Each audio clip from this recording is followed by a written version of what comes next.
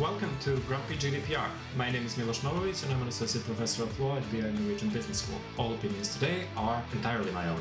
And I'm Ria Alexandra Valle from No Ties Consulting.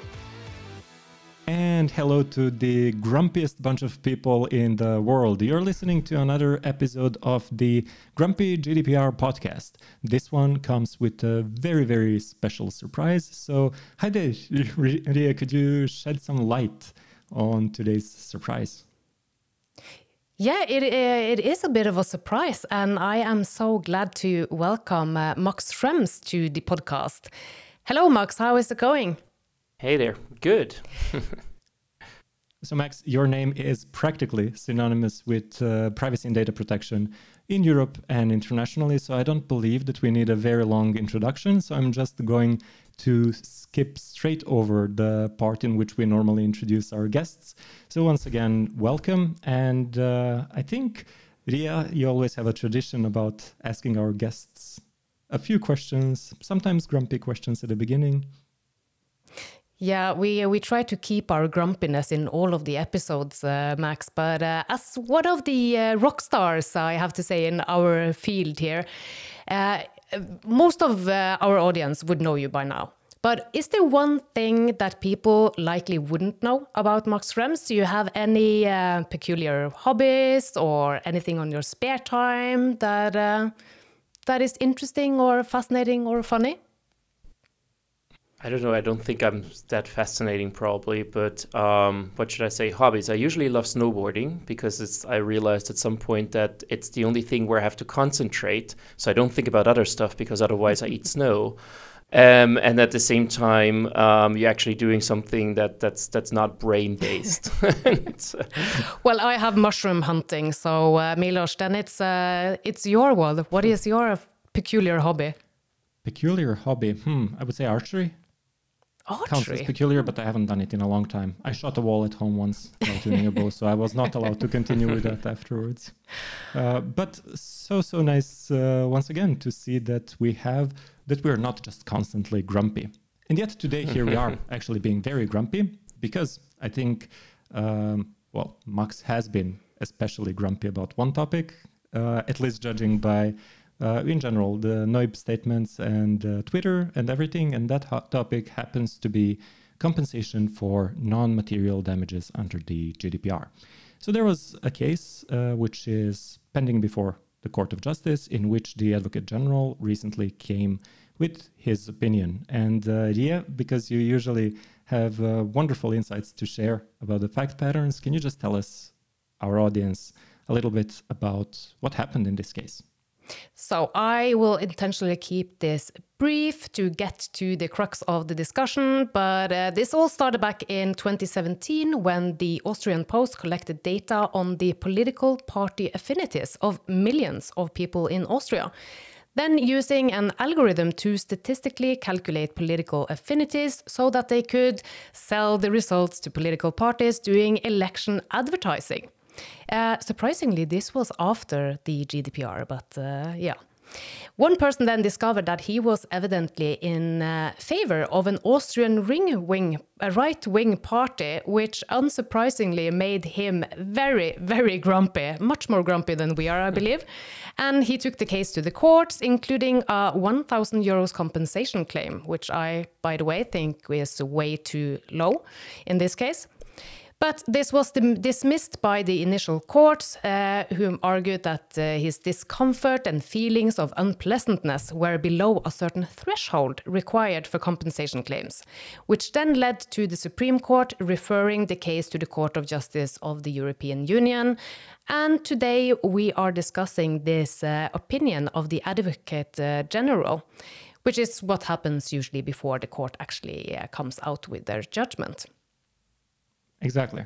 So the Court of Justice was presented with 3 questions, which Advocate General seemingly turned into 4 questions. And I think for us and for the sake of this episode, it's probably best if we go through them question by question. And I guess the first one is relatively simple, and I'm sure we'll cover it in relatively short time.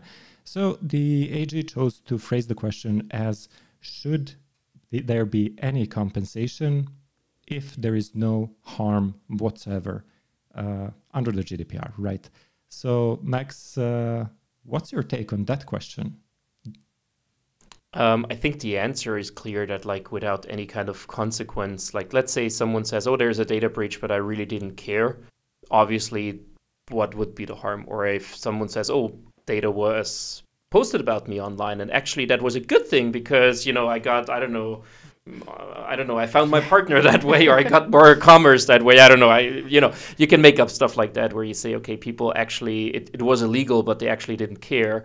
So the first question is, I think, only interesting from one perspective, which is how judges and courts reframe cases to get to a certain result. So that guy never said, I want to have damages without a consequence. And also a short disclaimer, I was talking to the Postal Service, and we also supported the guy that actually made that claim in this case. So I kind of know, we had contacts with both sides, just so that and Austria is a very small place, so you can probably assume that yeah, exactly. Just so that people know that I may have some information that may not be specifically in the reference. And the interesting part is how the Austrian court reframed that and basically said, no, it's not about like, my question is not, is this damages the claims that guy had, but said, is there damages without damages, so to say, is there tort without damages, pretending that this is actually a guy that never made any claim, and that frames a case to a certain extent. There is a bit of a backstory. The judge that is on the panel already published in that direction and cited himself and so on, and you see a certain pattern. And I think the Advocate General was then super interesting to take that even further and basically say, isn't this punitive damages? Now, again, the original claimant never said, I want to have punitive damages of €1,000. He said, I'm, as you said, super grumpy, or the exact wordings I forgot. Is that already enough? And that is kind of where you see that actually through the process, the legal process, they are now talking about stuff that is actually not the original issue.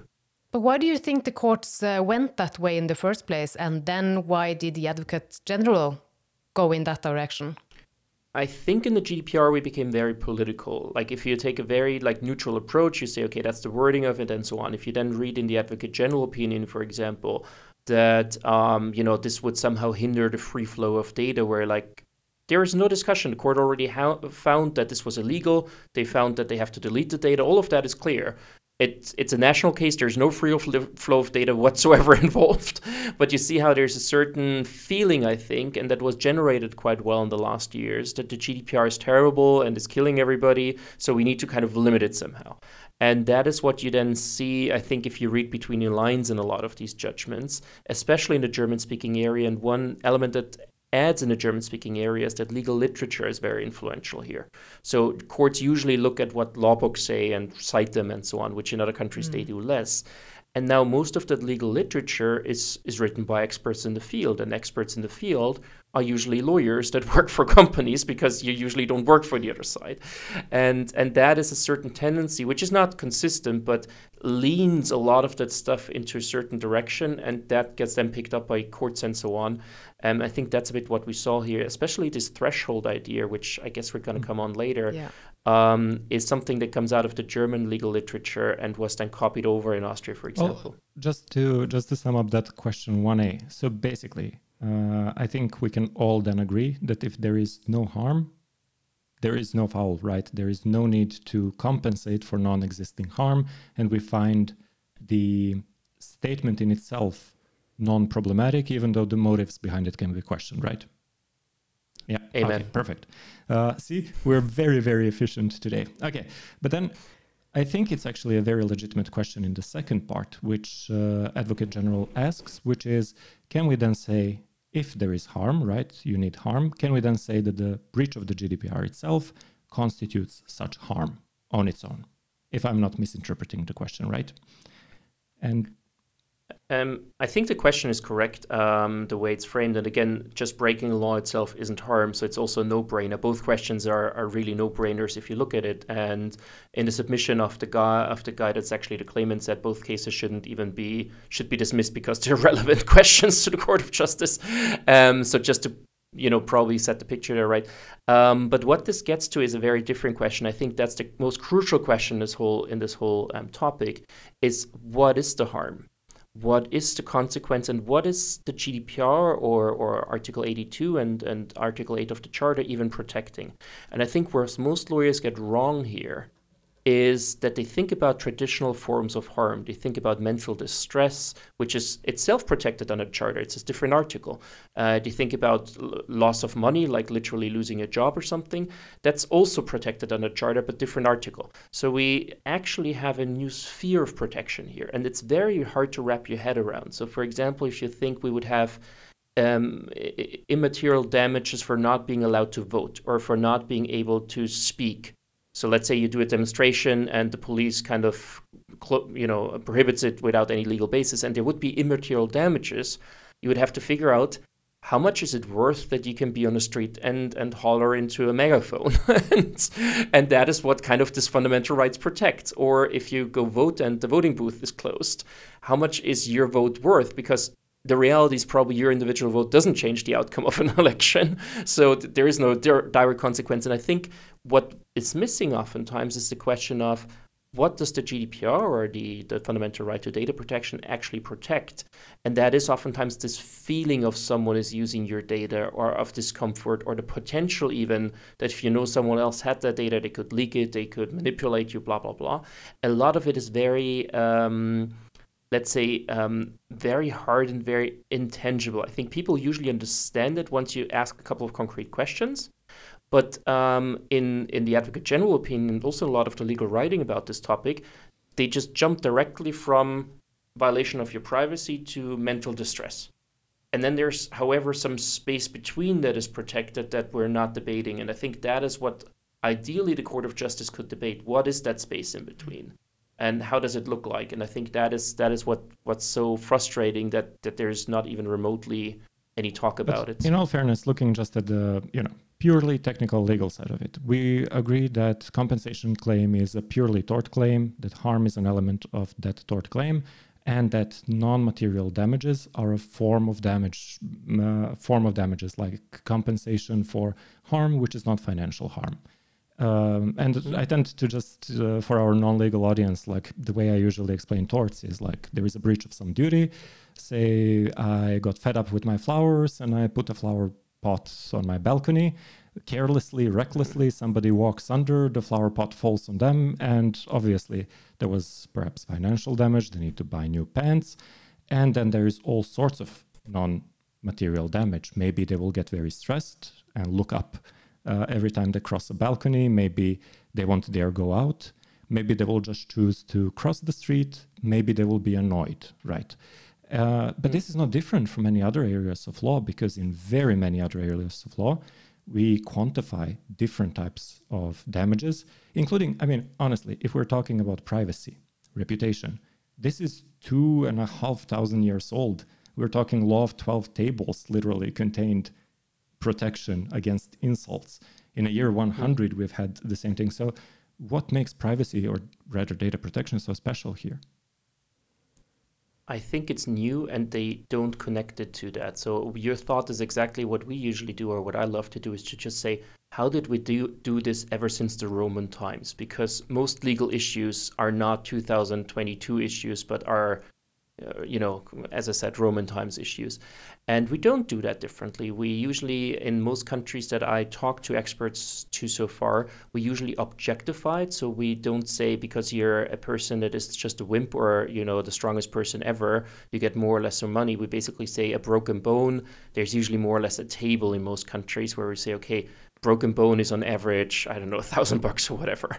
And interestingly, that's another topic that Ree mentioned at the beginning, the 1,000 being too little. I think it's too high, personally. I very much have the feeling that like minor data protection violations should get a very low amount, but still an amount that is there and that is like proportionate. And that's extremely difficult in the EU because, for example, if you look at common law, we have extremely high emotional damages or damages for like pain and suffering. While, for example, in Austria and Germany, they're usually extremely low. Like if you are in the wheelchair for the rest of your life, you get a couple €1,000. And that's going to be interesting how to put that in proportion to a privacy violation to not be absolutely off the charts in that situation. But that's another story, and I think that's another probably a whole different podcast. But the really interesting thing is we do it exactly the same. Yeah, but we exactly do it the same way that we do usually look at objectively what is the interest. And I sometimes try to explain it to people, say, if someone else just holds a copy of everything that is in your WhatsApp chat or a Signal chat or whatever, how much money would you pay to make sure that they delete it? And even, or how much would you pay to not have it online? Because like if your, personal messages are online, probably half of your friendships are dead tomorrow, and half of your employment contracts are dead tomorrow.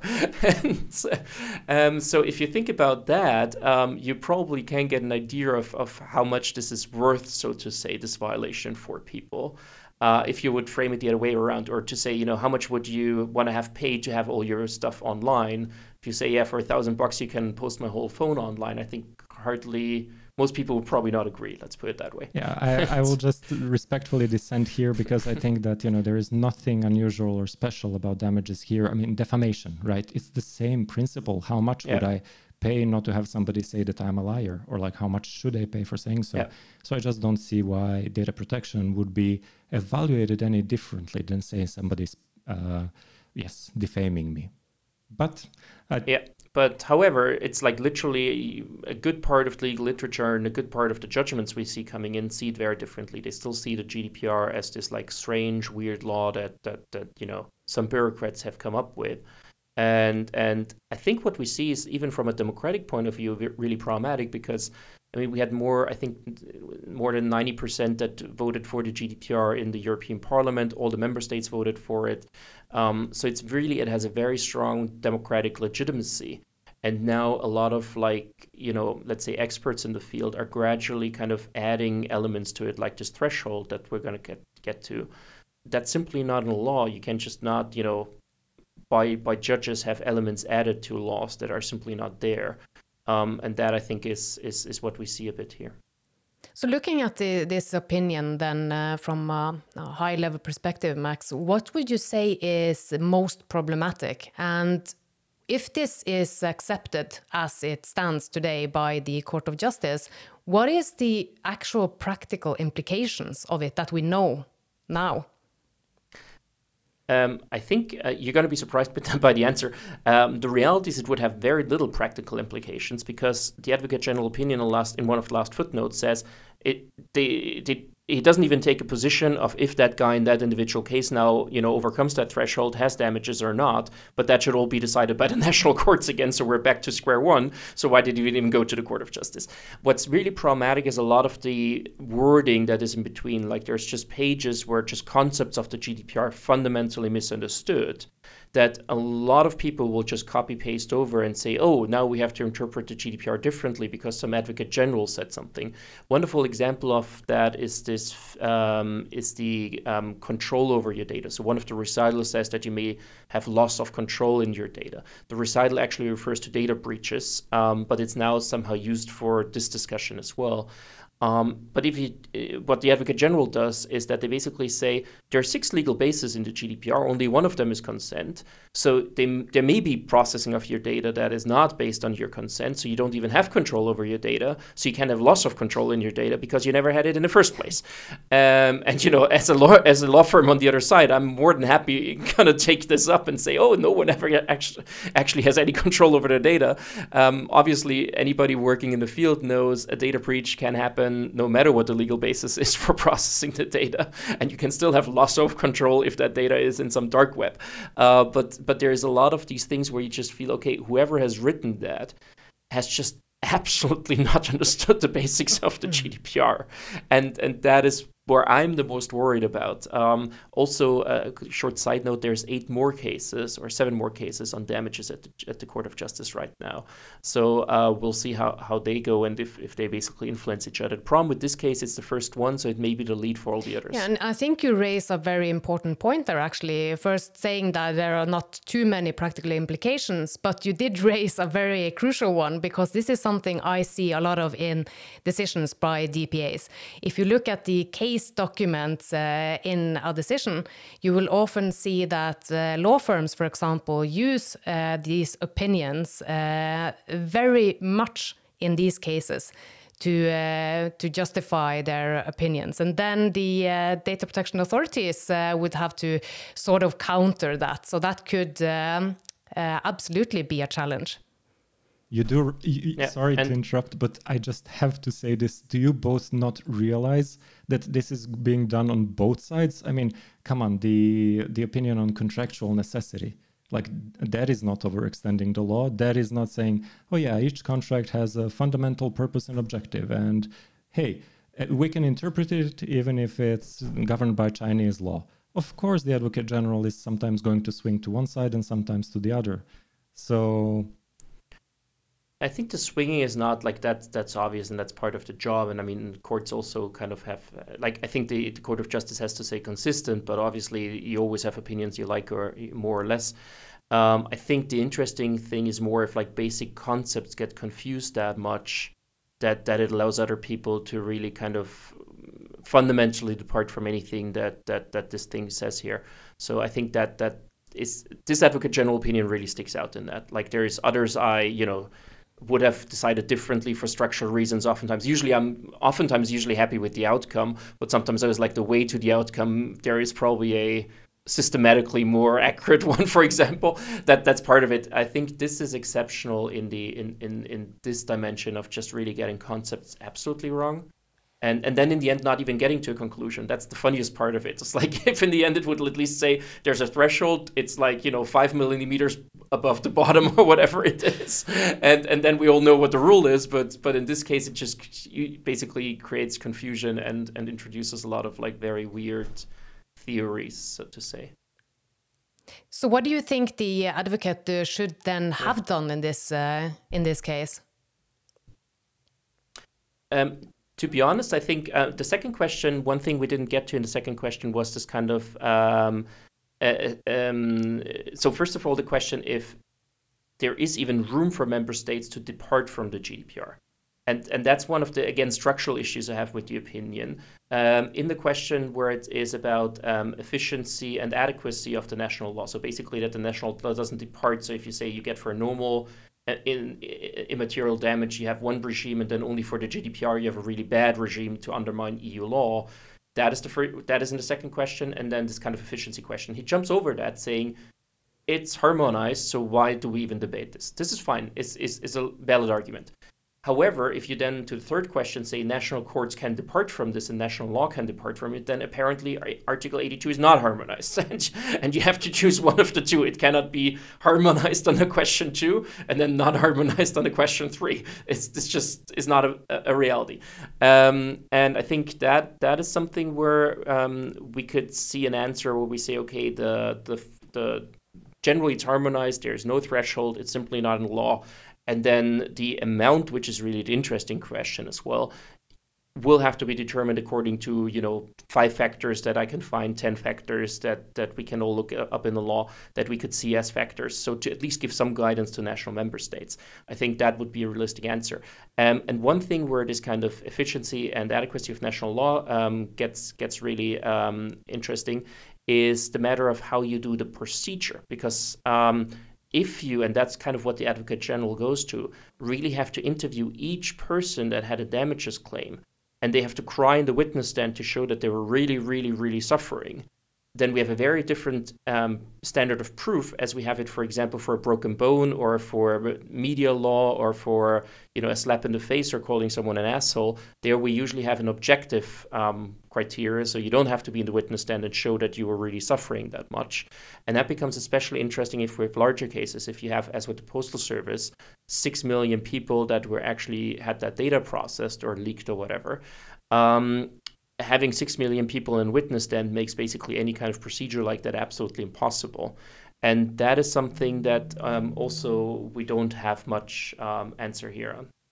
But it is a very complex matter, and that is definitely something to keep in mind. I would just say that I'm not sure I fully follow the argument that the courts now are expecting something different for data protection issues, or that they expect some kind of different proof for those issues than in, as you mentioned, media law cases, for example. I think part of the problem is exactly what you point, that there are perhaps more difficulties involved in this relating to data subject. But at the end of the day, it is an individual claim that an individual can choose to pursue or not, as long as they can prove material damage, rather non-material, sorry, as long as they can prove it, and as long as the courts are basically granting the damage and not violating the underlying provisions of the GDPR, I think we don't have a problem. Yeah, I think it's fair enough if it's the same, but if in member states there's now a different, so to say, evidence procedure for these claims than for any other claim, then we also have an issue like under just a normal good old EU doctrines ever since. And I think that was interesting that was also jumped. But maybe we want to go to the last part with the threshold, because I think that's actually one of the most interesting parts as well, which is like the third question.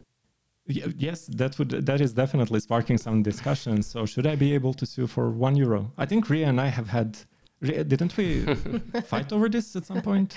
Well, we have been grumpy against each other on these issues before, so absolutely. Are we risking... we talked about access requests bonanza. Are we now risking a lawsuit bonanza under the GDPR? I don't think so. And in the submissions of that guy that made the stuff, it's actually in there. The reality is you can also sue for 1 cent if someone else doesn't pay it. Like that's the same thing for material damages. You can sue for €1 if someone doesn't pay you €1 that they owe you. The reality is no one does it because of the procedural realities we have, that it's just absolutely inefficient to ever pursue a claim like that. We more have it the other way around, that small claims are actually so hard to enforce that the EU has like a small claims regulation to even make that possible, and actually tries to kind of support that. If I can tell you from our experience, if you have a GDPR claim in most countries, you pay about €5,000 and upwards just for a lawyer to even do a claim like that, because they're usually very technical, take a lot of time. Now, you may get money back from the other side, but the claim, if it's €500, the money you get back for your lawyer is like, €300. So you actually, bottom line, still make a minus with most of these claims. And I think that is interesting that there are rules, and there is legitimate rules to not have petty little cases spamming the courts. But that is not different for immaterial damages than for material damages. That's kind of the reasons why we have cost structures that in reality make it very inefficient to bring small claims. But we already have them. So I wonder kind of like in some of the legal literature in that's the argument to say we have to kind of alleviate the courts from that. But we're basically doing it twice then. We do it in procedural law, and then we do it in the material law, to kind of have two blockades for privacy cases that we don't have otherwise. The other thing that was mind-blowing to me in the Advocate General opinion was that he actually points at bringing like declarations or actually nominal torts. So nominal torts is a €1 tort just to say you're right, but actually not paying you anything, which is contrary to that idea. Like, I mean, if you now have only declarations, you have judges that have to adjudicate about shit for like a year just to in the end give you a piece of paper saying you were right. And interestingly, for example, in Austria, that's not even allowed. Like, you cannot have a judge decide a theoretical case. You have to have a claim, a concrete claim of some action. So just a declaratory judgment in some member states may not even cut it. And it's, however, interesting to see we can't do the non-material damages because of all these reasons. But then what the Advocate General opinion points at is even like worse on any of these spheres. And that is where you see that where I had issues with consistency with all of this. It's just like doesn't make sense overall. If we move to solutions then to wrap this up. So since I am the non-lawyer in the crowd, I get to ask all the ignorant questions. So looking at, for example, the EDPB, so they have guidelines for calculating administrative fines under the GDPR. Why couldn't we have something similar for calculating damages? I think in reality, if I may jump on that right away, we usually have that just in the case law. So what happens is you have individual cases, then people make tables, make overviews, and after a couple of rounds, a couple of years, you basically have an overview. That's basically how, at least in Austria and Germany, for example, broken bones are calculated. There's basically a table that the judges refer to. Sometimes that's also done within the justice ministries and so on. Ideally, we should have something like that written in law, but that also oftentimes creates a bit weird situations. So, for example, if you look at flight delays, you have these €250 up to €600, and then if you miss a very important business meeting, the 600 euros are probably not going to cut it. While if you just didn't care, you suddenly get 600 euros for like a flight that you don't care if it's 3 hours. So sometimes these things get a bit weird. So I think if we just rely on case law to develop that probably would cut it. Again, I would stress that I think we would have to realistically compare it to other damages and say, it can't be that you get for a broken bone like $1,000 and for an access request being too late 5,000 euros. Then, then people will question legitimately if that's realistic. Yeah, that definitely sounds. I can't disagree with the two of you on that particular point, wow. which does make me Are very you less worried. grumpy now, Milos? Yeah, I absolutely am. No, we still have to really fight about something here. I think I'm just so categorically against this idea that data subject protection should be any different from protection of anybody who has suffered harm, right? Non-material harm. You use my copyrighted work without giving my name. I've suffered non-material harm. Damage my reputation. I've suffered a harm. It might be difficult to prove it, but it needs to be proven still, right? The courts are the ones who need to do it. So, why should a data subject be treated differently than somebody who was mobbed at work? I think the answer is very political and is like, I think what we see is just a trend to say, oh, the GDPR went too far. All of this is crazy. Let's cut it back somehow. And damages just got hit by that. To me, it was the opposite. I actually understood that Advocate General as saying, no, this is your non-material damage claim.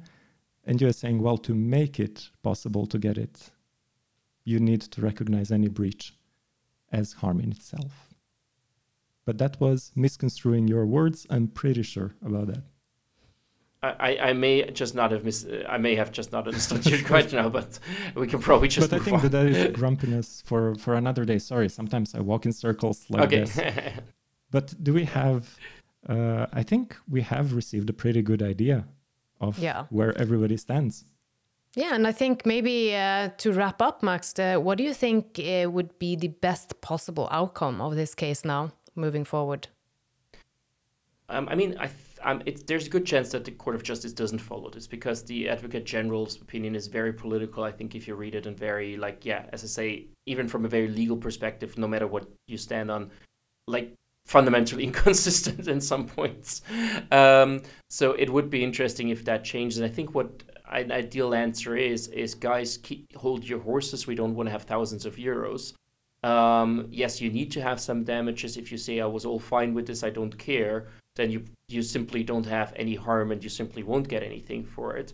But if you say I really hated this and this was really, offensive, for example, in Austria to be assigned to the right-wing populist party that kind of originally came out of the Nazi party, and there is a legitimate argument to say, I'm really not cool with this. And you then compare it to a media case where we have these cases, if you call someone a Nazi, you get compensation for it, if you illegitimately call them. So I think if we're getting to an answer like that and basically say, okay, it has to be an objective measure. If you are just the most whiny bitch in the world, you don't get more money for that. But and I think that would get us very much to as we said, the traditional way of dealing with immaterial damages, and that should take care of it. For the question of this petty small stuff, let's say your access request was 3 days late, then I guess the damages I would personally award to this is probably €2. And then good luck litigating for €2. No one in the world is going to do this anyways. So I think it's a non-starter as a problem, and I think that would get us to a solution that would make sense and would be consistent with the law and how we do other stuff. And I hope so to say that we're getting into that direction, but I guess we'll find out in a couple of months. So that was my final question answered right there. When can we expect the judgment? So a couple of months down the road. Anything add to this, Milos, from your end? No, I think I'm right now going to go to an antique store and look into a crystal ball to tell me if I was right or wrong or something. It's going to give me a typical legal answer. It depends, right? So I'm waiting for my crystal ball. Thank you so much for joining us on the Grumpy GDPR podcast, Max. And maybe we'll invite you back when we do have the final ruling at hand. Perfect. Thanks a lot. Take care. Bye-bye. Bye.